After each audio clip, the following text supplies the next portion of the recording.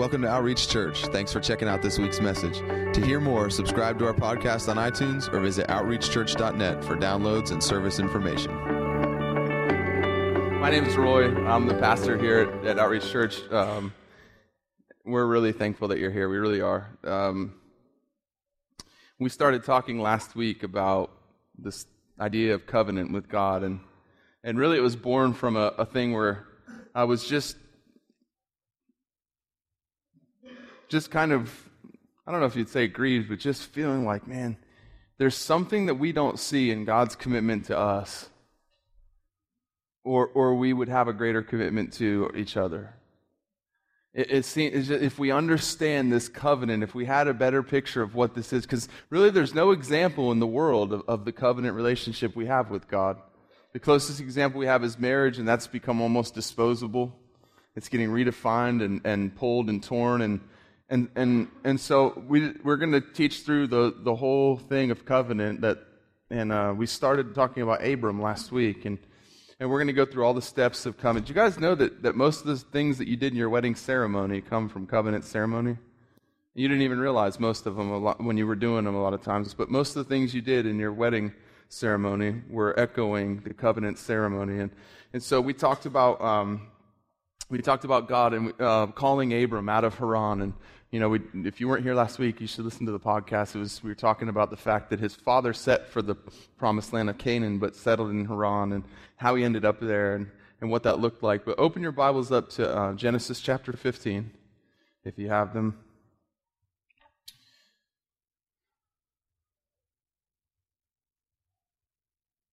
God's talking to Abraham, and he's talking about, these things that he's going to do for him and who he wants to be for him, and he's having this conversation with Abraham, and then Abram goes and does these things. Actually, I'm going to say Abram and Abraham. I talked about that last week.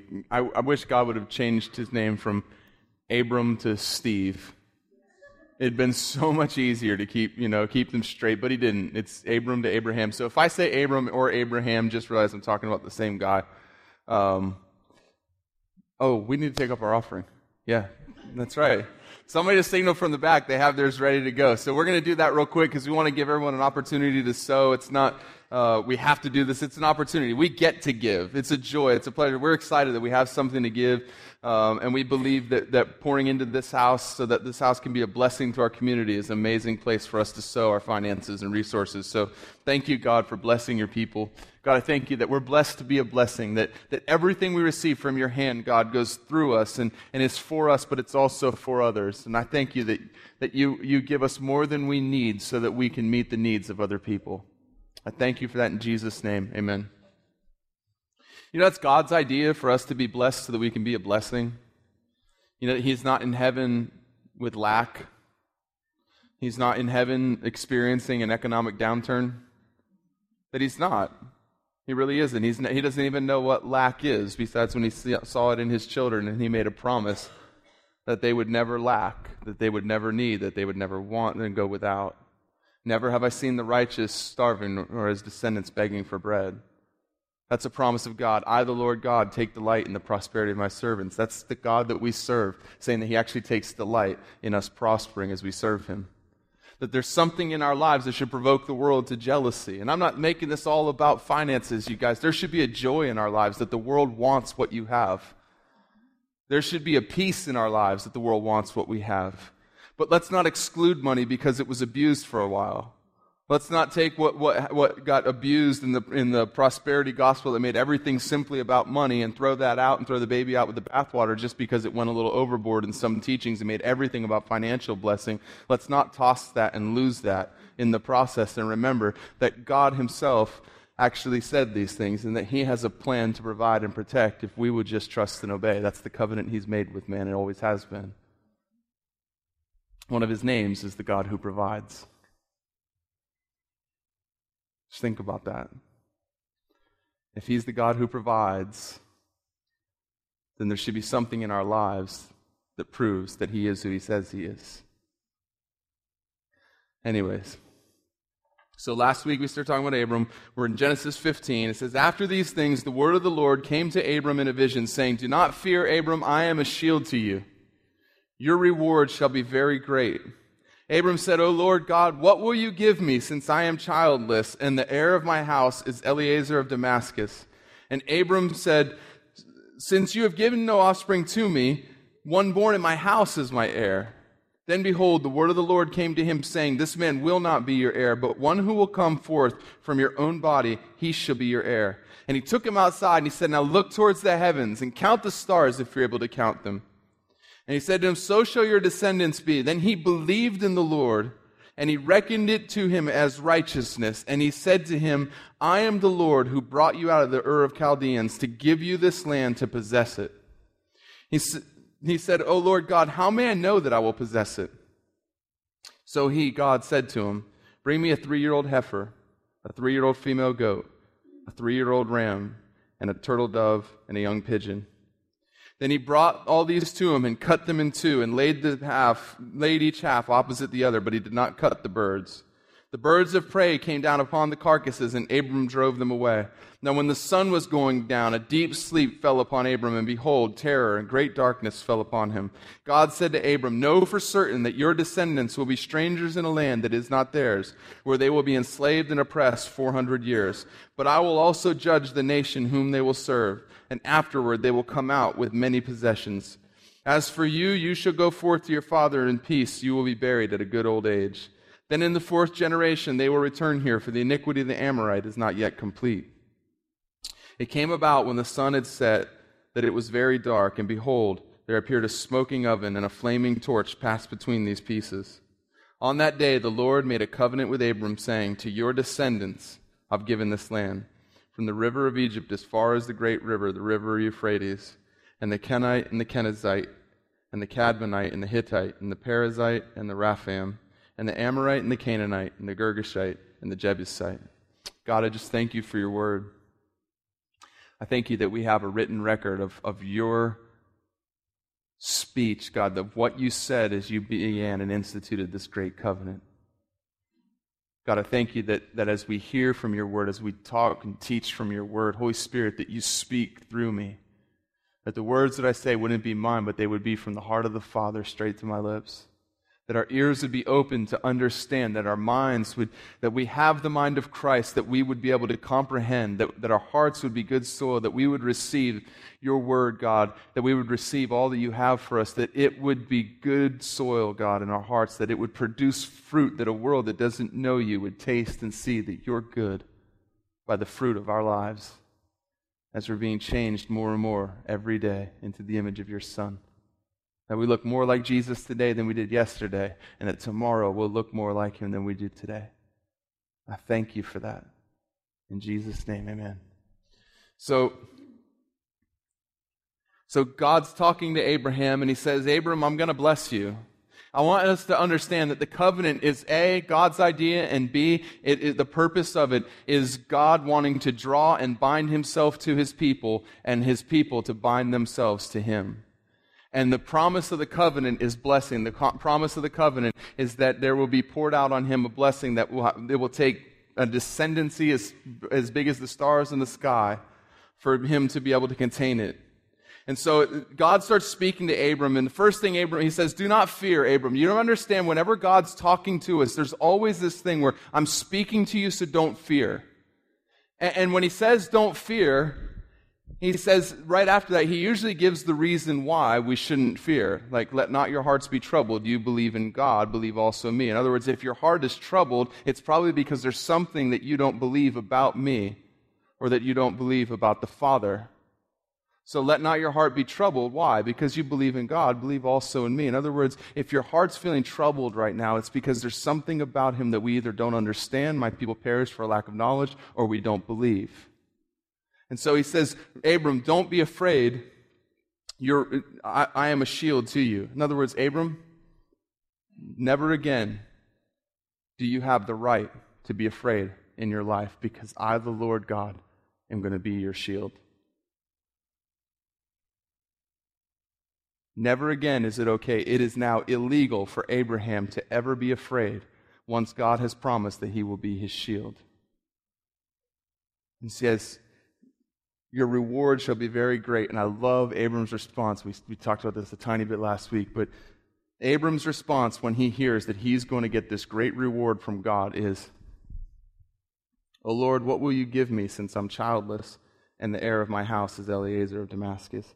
Abram's immediate response is, "Okay, God, but if you're going to bless me, I need somebody to pass the blessing to." He doesn't say, "What will you give me?" and then wait for the answer. He says, "Well, what are you going to give me as this great reward? Because I don't see a way that anything that you give me can go beyond me. I have no legacy. I don't even have an heir. Someone who was born in my house that's not even my son. He's going to take over everything that I have. God, how could you possibly bless me with this huge, great reward when I have nobody to give it to?" I think an amazing thing that we could instill into our lives is a principle of when we're blessed by God is to immediately try to understand, okay, but who am I going to share this blessing with?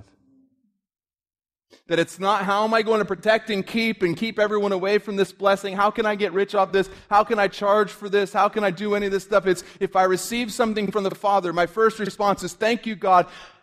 Who am I going to share this with?" You certainly didn't just give this to me for me. So who will I share this with? And Abram, and I believe that because he says that, because God knew the kind of person he was and that he would say that, God already had the plan in place. And he says to him, this man will not be your heir, but one who will come forth from your own body, he shall be your heir. He took him outside, said, "Now look towards the heavens and count the stars." We're able to count them. Abram's looking for one. God says, "You'd be content with one. Step outside for a minute." See, in your mind, you're thinking, "I just need one person. I need somebody that I can bring into this relationship with. I need somebody that I can share this with." And God's saying, "Listen, Abraham, I know that you would be content with one, but step outside and let me blow your mind for a minute. Because I'm going to do exceedingly abundantly above all you could think or ask." When our heart is in the right position, when our heart is not, "Oh good, I can get blessed for the sake of me," but our heart is, "Oh good, I can be blessed so that I can bless other people with this," I believe God says, "Okay, now step outside and I want to show you something." Because he showed him that after Abraham expressed his heart was that if anything I'm receiving from you, I need to have somebody to share it with. And I think one goes hand in hand with the other and unlocks the other. And then he says, "So shall your descendants be." And he says, "I'm the Lord who brought you out of the Ur of Chaldeans to give you this land to possess it." He said, "O Lord, how may I know that I will possess it?" But this is what I want us to look at. Is look at in verse 5 when he says, "And he took him outside and said, 'Now look towards the heavens and count the stars if you're able to count them.' And he said to them, 'So shall your descendants be.' It says, then he, Abraham, believed in the Lord, and he reckoned it to him as righteousness." It says that when he stepped outside and he saw the stars and he thought about what God was offering him, God didn't show him anything besides the stars and expounds on the reward. He doesn't say, "Well, this is how it's going to happen, and I'm going to do this, and I'm going to do that." He just actually says, Abraham's going, "I can't comprehend this. I don't even know who I would share this blessing with." And God says, "Okay, now further beyond that, let me take you outside and let you see just how massive the blessing is that I'm talking about." And so Abraham, it's not as if he stepped outside and God showed himself to him and went, "Ta-da!" And Abraham went, "Oh, okay.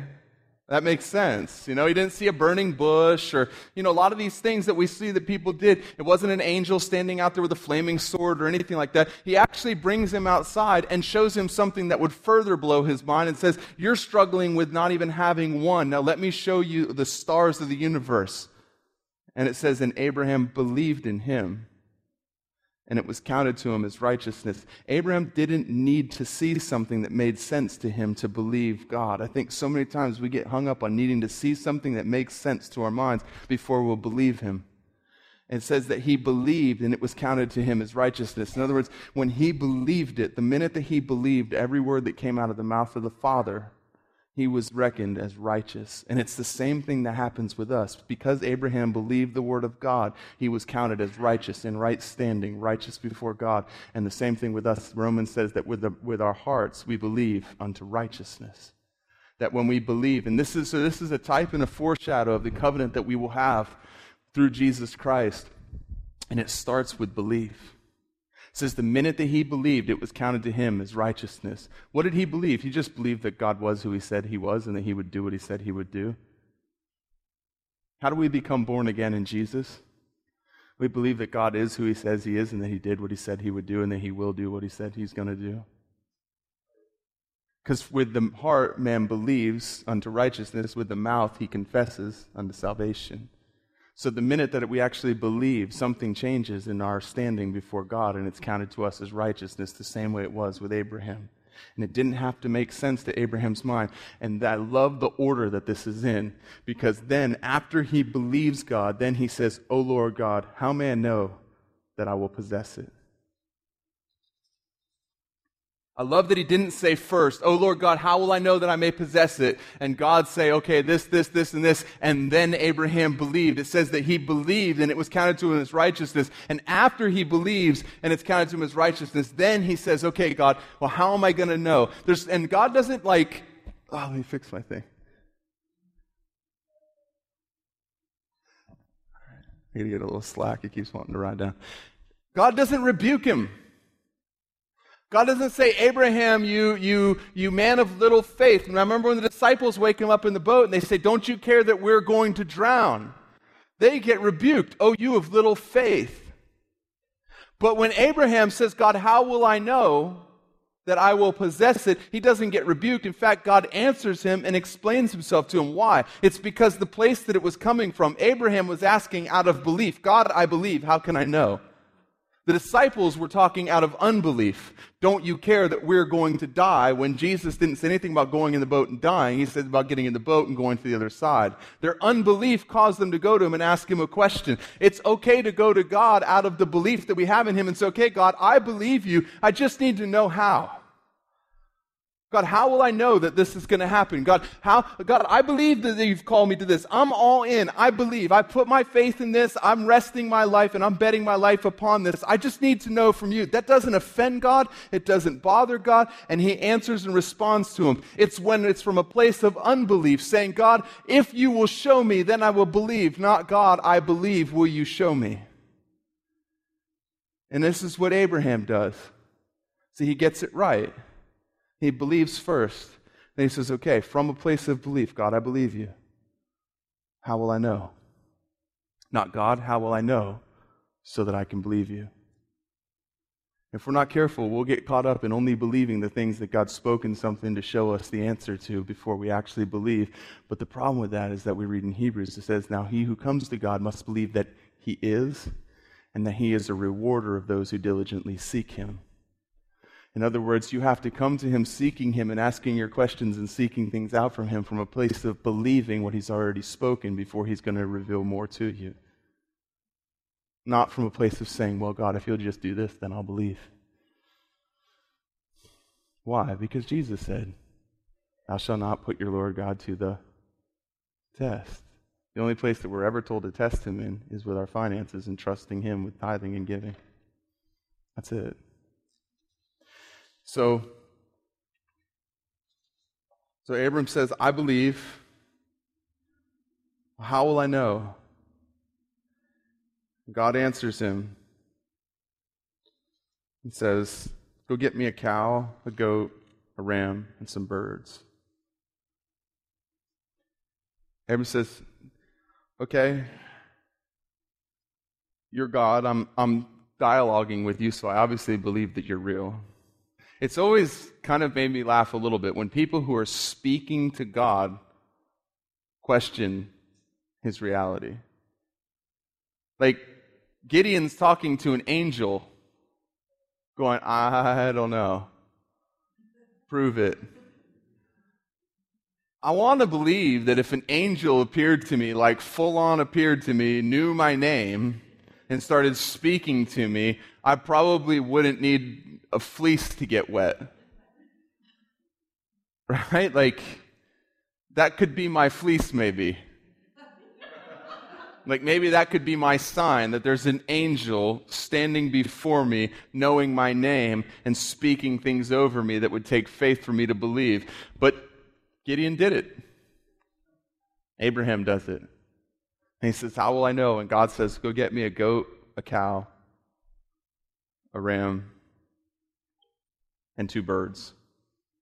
And Abraham instantly would have known what that meant. See, if God said that to us, we would think we're going to have a party, or we're going to have dinner, or open a petting zoo, or, it wouldn't mean the same thing to us that it did to him, but Abraham instantly knew, oh my, we're going to make covenant. He knew exactly why he was getting the animals. It says, then he brought them before him and he split them in two. God didn't tell him to split them in two. He knew what he was doing. He knew this is a covenant. And what you did in a covenant was you would gather these animals together and they would split them right down the middle. And it was gruesome, bloody work, right? Like this was happening in real time. Like we have these pictures in our heads sometimes of what these things look like, and we fail to realize like the reality of it is if you split an animal in half, everything that is in the animal comes rushing to the center of where you're standing. It's not like pretty. It's not refrigerated and frozen. It's in the desert, there's flies, it's hot, and there's blood everywhere.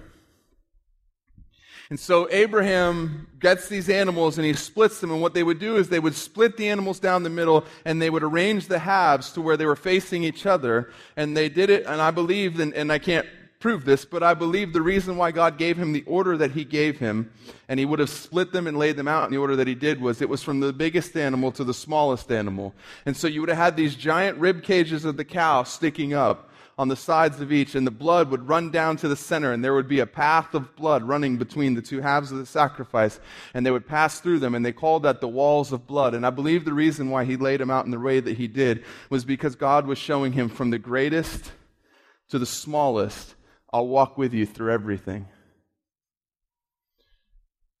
From the greatest to the smallest, we're in covenant. And once we're in covenant together, it doesn't matter if it's a huge thing or if it's a little thing. Even little birds that aren't split in half, the smallest animals he could get his hands on. From the greatest thing to the smallest thing, Abram, I'm not ashamed, I'm not afraid, and I will walk with you through everything that you face.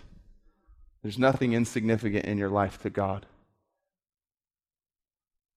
There's nothing that's too big for God.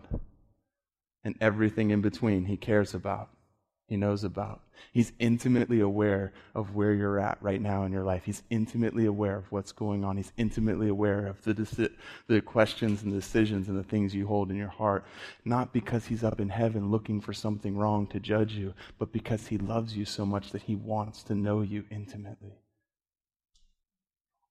We talked about that. Like, sometimes I just stare at my wife. And sometimes when people stare at us, we get aware. We start checking our nose or, wondering if there's something in our eye, and then we start thinking about like the things that we see wrong with us, like, well, maybe she's looking at my big nose and, or maybe it's my big lips or what are they looking at? And we're always aware sometimes of things that are wrong. And sometimes I just stare at my wife and she'll say, what? And she'll hide her face. And she'll do this and she'll ask me if there's something in her nose. There's never been something in her nose in the 16 years that I've known her. Seriously, I don't know how it's freakish, but there's never once been anything. And she still asks. It's okay to laugh in church, you guys. And I've had to tell her that many times over and over again. Hannah, I'm not looking at you because I see something wrong. I'm looking at you because I love you. Because you're the most beautiful thing in this world to me. I see everything right. I'm not looking for flaws. I wouldn't see them if they were there. Because of who you are to me. And that's God. He's not trying to find the flaw. He doesn't see the flaw. Jesus dealt with that. He's staring at you because he sees what's right. He's staring at you because he loves you. Thinks you're beautiful. You're his child. He created you to love you, to know you. He's intimately aware. It doesn't matter if it's the biggest thing you've ever faced in your life or it feels like the smallest thing. He's aware, and he'll walk through it with you. So Abraham lays these things out. He understands that God's about to make covenant with man. This is like a huge deal. This is the biggest deal. It's not a light thing. It's not a small thing. It's not a trivial thing. It's not something that God's doing as an after fact. This is the God of the universe forever binding himself to humanity and forever binding humanity to himself, because as they passed through the walls of blood, what they would say was, "Let it be done to me as was done to these animals if I don't keep every word of the covenant." And so God tells Abraham to split the animals in half, and he splits them in half, and he lays them out, and then he waits, and it says, "And the birds of the air came to try to devour, but Abraham drove them away." I promise you, when you lay something out before God as a sacrifice to him, the enemy will come. The birds of the air is always a symbol of the enemy. And what you've committed to God and what you've sacrificed to God, the enemy's always going to come and try to steal. And I love what Abraham did. He didn't say, "God, they're trying to take your sacrifice." It says Abraham drove them off. So what is the model for us in the new covenant? Submit yourself to God, resist the devil, and he will flee. Abraham is walking that out live for us. He's submitted to God. The only reason he's splitting these animals in half is because God told him to. The only reason the sacrifice is there is because God called him to sacrifice him. So he's submitting himself to God. And once he knows that what I'm doing is submitting myself to God and that this is what he's called me to do, when the enemy comes to try to steal the sacrifice, it says he drives them off, he resists them, and the enemy has to flee. Sometimes the lack of conflict in our lives is because we're doing nothing that the enemy cares to try to steer us away from. There's a place of peace in him, but that doesn't promise a lack of conflict. Sometimes the whole reason why we have to actually resist the devil is because we're submitted to God. That if our lives aren't submitted to him and doing what he's called us to do, we run into very little that we have to resist sometimes. Now that becomes a bad gauge. Don't think just because there is resistance, it means that you must be doing what God wants you to do. Sometimes there's resistance because you're doing what God hasn't called you to do.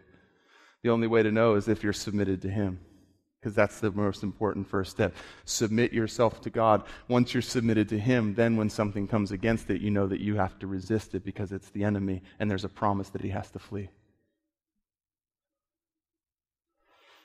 So here's Abraham, the foreshadow, the father of faith, playing out in real life, submitting himself to God, resisting the devil, and him having to flee. It says, "Now when the sun was going down, a deep sleep fell upon Abram, and behold, terror and great darkness fell upon him." Matthew 27, verse 45 says, "Now that from the 6th hour, darkness fell upon all the land until the 9th hour. About the 9th hour, Jesus cried out with a loud voice, saying, Eli, Eli, lama sabachthani? That is, my God, why have you forsaken me?" And some of those who were standing there, when they heard it, began saying, "This man is calling for Elijah." Immediately one of them ran, and taking a sponge, filled it with sour wine, put it on a reed, and gave him a drink. But the rest of them said, "Let us see whether Elijah will come to save him."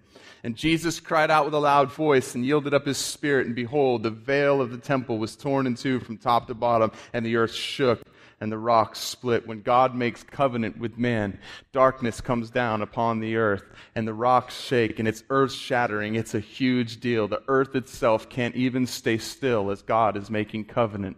And this is about what is about to happen. And Abram doesn't have any idea of what's going on and the magnitude of this thing. He just knows that he's entering into covenant with God. He doesn't see the day that Jesus will hang on a cross and bring a new covenant that was authored in faith by God through Abraham that we could actually live in and enjoy. He just thinks he's going to make covenant with God. So God comes.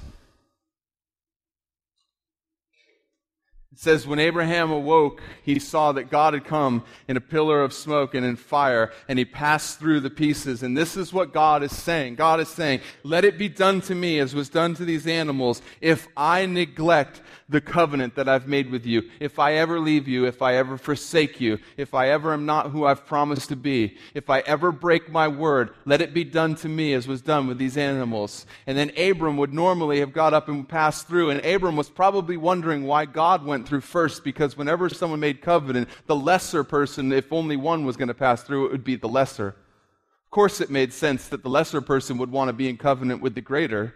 What didn't make sense was that the greater wanted to be in covenant with the lesser, and that the greater actually wasn't requiring the lesser to walk through the path. It's never recorded that Abraham walked through it. And this is what God was doing in that moment. God is passing through as one and then as the other, and He's saying in doing that, I will ratify this covenant. I will honor this covenant as God and as man, and let it be done to me if you ever just break the rules of this covenant. If you ever forsake this covenant, I will have done to me what was done to these animals. And Abraham would have no idea what God was talking about in that moment. He would have never understood how God could stand and make the promise for God and for man in this covenant and say, let it be done to me, as was done to these animals. He would have never been able to understand that. And that's the first time that we see the walls of blood in the Bible.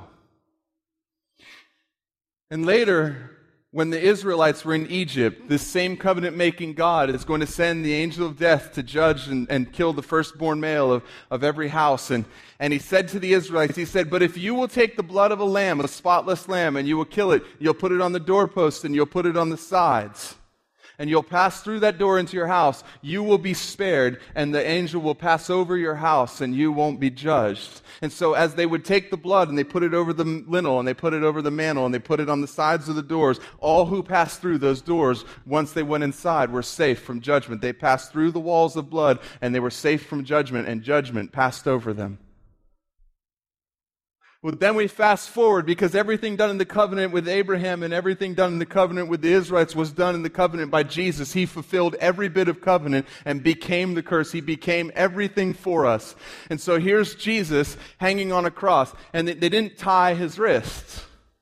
See, normally they would tie you. They wanted to nail Him. They had no idea why. They thought it was to be cruel. They thought it was to be painful. They thought it was because maybe when He saw the hammer about to drive the spikes, He would finally confess and say, okay, I'm really not Him. I've gone as far as I can go with this charade, but that looks pretty painful. And they're thinking that they're going to scare Him and intimidate Him, and Jesus just lays there because He knows what's coming, because He understands what they're doing, even though they don't. And they take the man Jesus and they lay Him on a cross, and they put nails through His wrists, and blood pours down on the sides of the wood. They take a crown of thorns and they shove it on His head. That wasn't normal either. They thought they were being cruel. They thought they were mocking Him. They said, here's Jesus, King of the Jews. Hail Jesus, King Jesus, you need a crown. And they shove the thorns down into His head, and blood pours down from the head. And Jesus, the man who in John chapter 10 said, I am the door. If anyone enters through me, he will be saved and will go in and out and find pasture, becomes for us the covenant walls of blood. As the man who's nailed to the cross has the blood dripping down from the sides and the blood dripping down from the top. And He said, if you want to come into the Father and be in relationship with us, all you have to do is come through me. And what God entered through with Abram, we enter through with Christ. And the new covenant is ratified. Isn't it amazing that God didn't spare one detail, didn't leave out one thing? They think they're being cruel, and they don't even understand that they're spreading blood on the sides of the door. They think they're being cruel, and they don't understand that they're spreading blood on the top of the door. And they think they're being cruel by killing Him, and they don't understand that all they're doing is opening forever the door that can never be shut, and so that Jesus could say, all you can come to the Father through me, and forever making the way.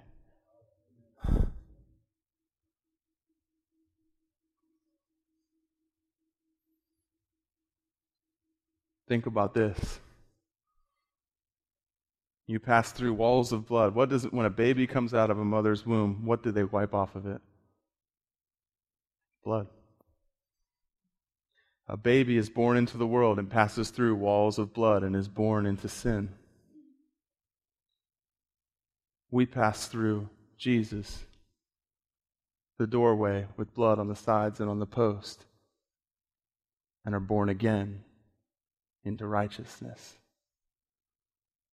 Everything that was done is undone through the covenant that God made with us through Jesus. Everything. There's not a detail that's left out. You guys have been to a wedding?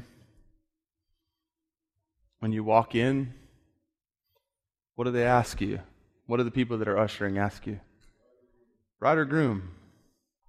They separate you. Bride on one side, groom on the other. And you don't even understand why. Most people have no idea why they're separating you. Bride on one side, groom on the other.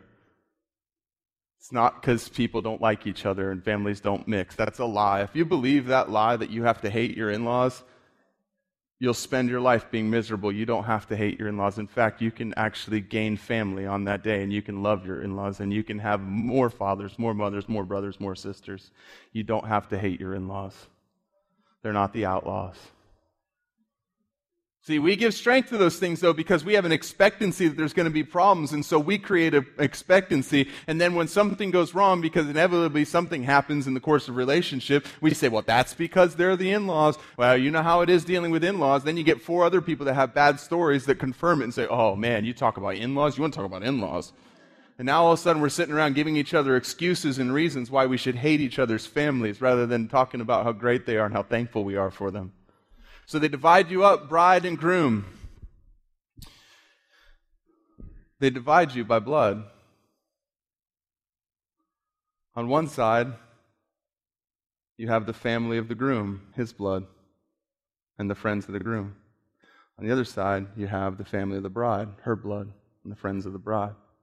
And then she stands at a door, and somebody says, if they need to, most people know to stand up when the bride stands at the door, but if not, someone says, all rise, and suddenly the walls of blood are raised on either side of the aisle, and she passes through them and walks down and makes covenant with her husband. See, you thought that they were just dividing you up to make it easier to know who was who, and they may think that, but all the things we do in our wedding ceremony mirror this covenant that we have with the Father. And the bride passes through the walls of blood and makes her way down to an altar and makes covenant between God and man. It's not boring. The covenant is the most amazing thing that we have. It's why the Bible is divided into Old Covenant. Testament is another word for covenant. Old Covenant and New Covenant. If we understand this covenant, it will change the way that we relate to the Father, and it will change the way we relate to each other. Because if the Father desires covenant relationship with us, and if Jesus came to create covenant relationship with us, and then said, as the Father sent me into the world, so also I send you, chances are we should find ourselves in relationships that are more than just consumer relationships, convenient relationships.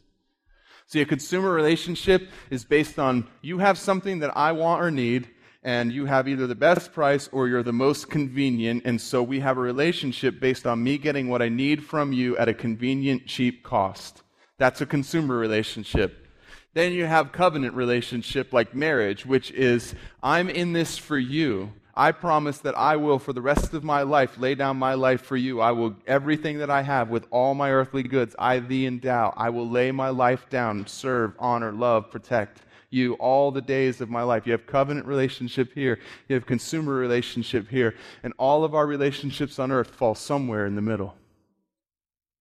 If our relationship with the Father is a covenant relationship, and if the relationship He established between people, it's okay to have a consumer relationship with a gas station. That's fine. It's not okay with brothers and sisters in Christ that we live life with. And it's not okay with a husband or a wife, where I'm only interested as long as I get what I want from you for the cheapest and most convenient price. And the minute I find somebody else who will give me what I want for cheaper or more conveniently, I'll go to get it from them. That's not okay. If God instituted covenant relationship as His way to deal with and relate to man, and as man and woman's way to relate to each other, then I would guess more of our relationships on earth should be on this end of the scale than on that end of the scale.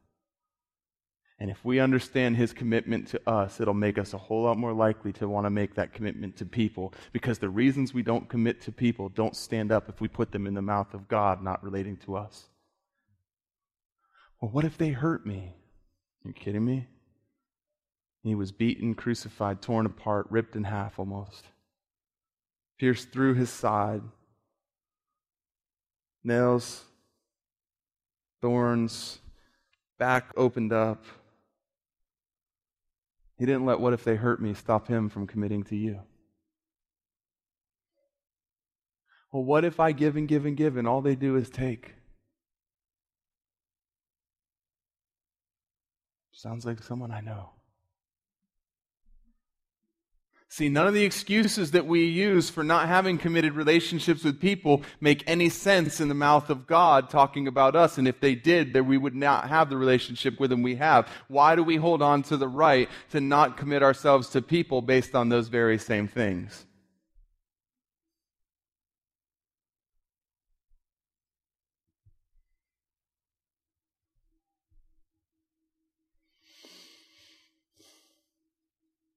Jesus said, "Greater love has no one than this, that that one would lay down his life for his friends." And we take that. I'm just going to close up with this, but we take that as giving his life the way Jesus actually died physically and gave his life for us, and it could include that, right? There's people who actually have died to save their friends, but I think a greater part of that is that every single day, just about, we face a decision where we can actually lay down our lives for the right of the people around us.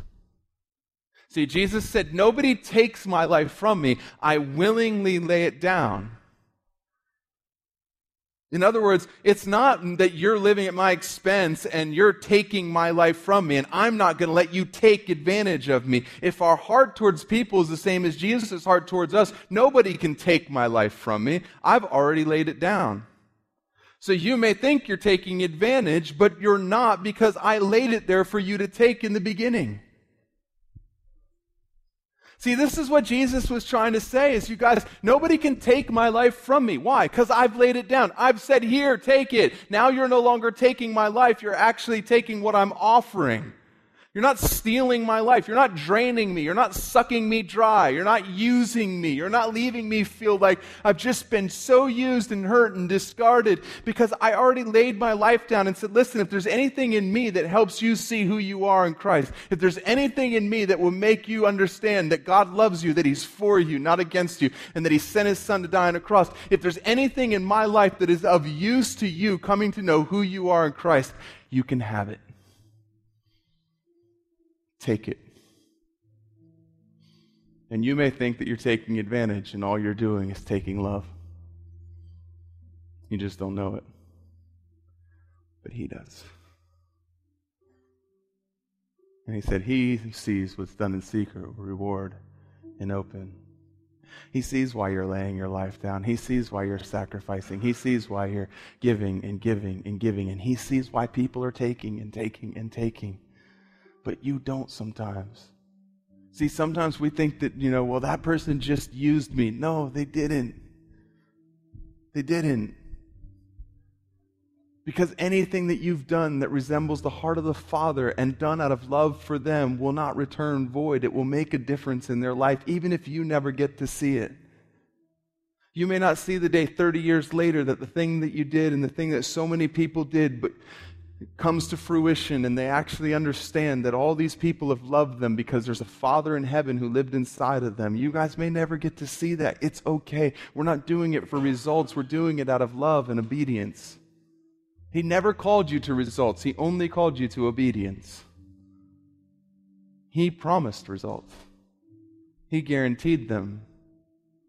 But He didn't call you to them. He called you to obedience. Jesus said the greatest love that you can have is this, that you would lay down your life. And then He demonstrated it by actually laying His physical life down on a cross. But before He did that, He laid His life down over and over and over again for people, showing them what it was to be loved. Even people who He knew would take advantage and use Him. He laid His life down for them. He gets down and washes their feet, knowing full well He's about to be deceived, betrayed. He's about to be abandoned. John's going to be at the cross, and yet John won't even give him something to drink when he's thirsty. It says a guy went and got him something and gave him sour wine. His friend's going to be there, and we give John all the credit. Well, John made it to the cross, and you know what? That's awesome that John made it to the cross, but I believe also John was an opportunity for the devil to come and try to get Jesus to take up offense, because as he's laying there, hanging there, dying on a cross, I promise you, the enemy's talking into his ear. He's your friend. He's your best friend. He's the one that you love and that knows that you love him more than anybody else, and you're thirsty, and he won't even get you a drink. Some friend he is, just trying to get Jesus to take up for himself and say, how could you, John? After everything that I did for you, and you're going to sit here and watch me bleed and hang, and you won't even get me something to drink? But he doesn't do that. Takes what's offered to him, looks out, and I believe looks straight at John, along with the Romans, along with the Jews, and says, Father, forgive them, forgive him, Father. He doesn't know what he's doing. And say, how could you use me this way, John? You were all about being my friend when I was multiplying food and when I was healing the sick and when you were in a boat and you were scared. You came running and woke me up. Not the same now, huh?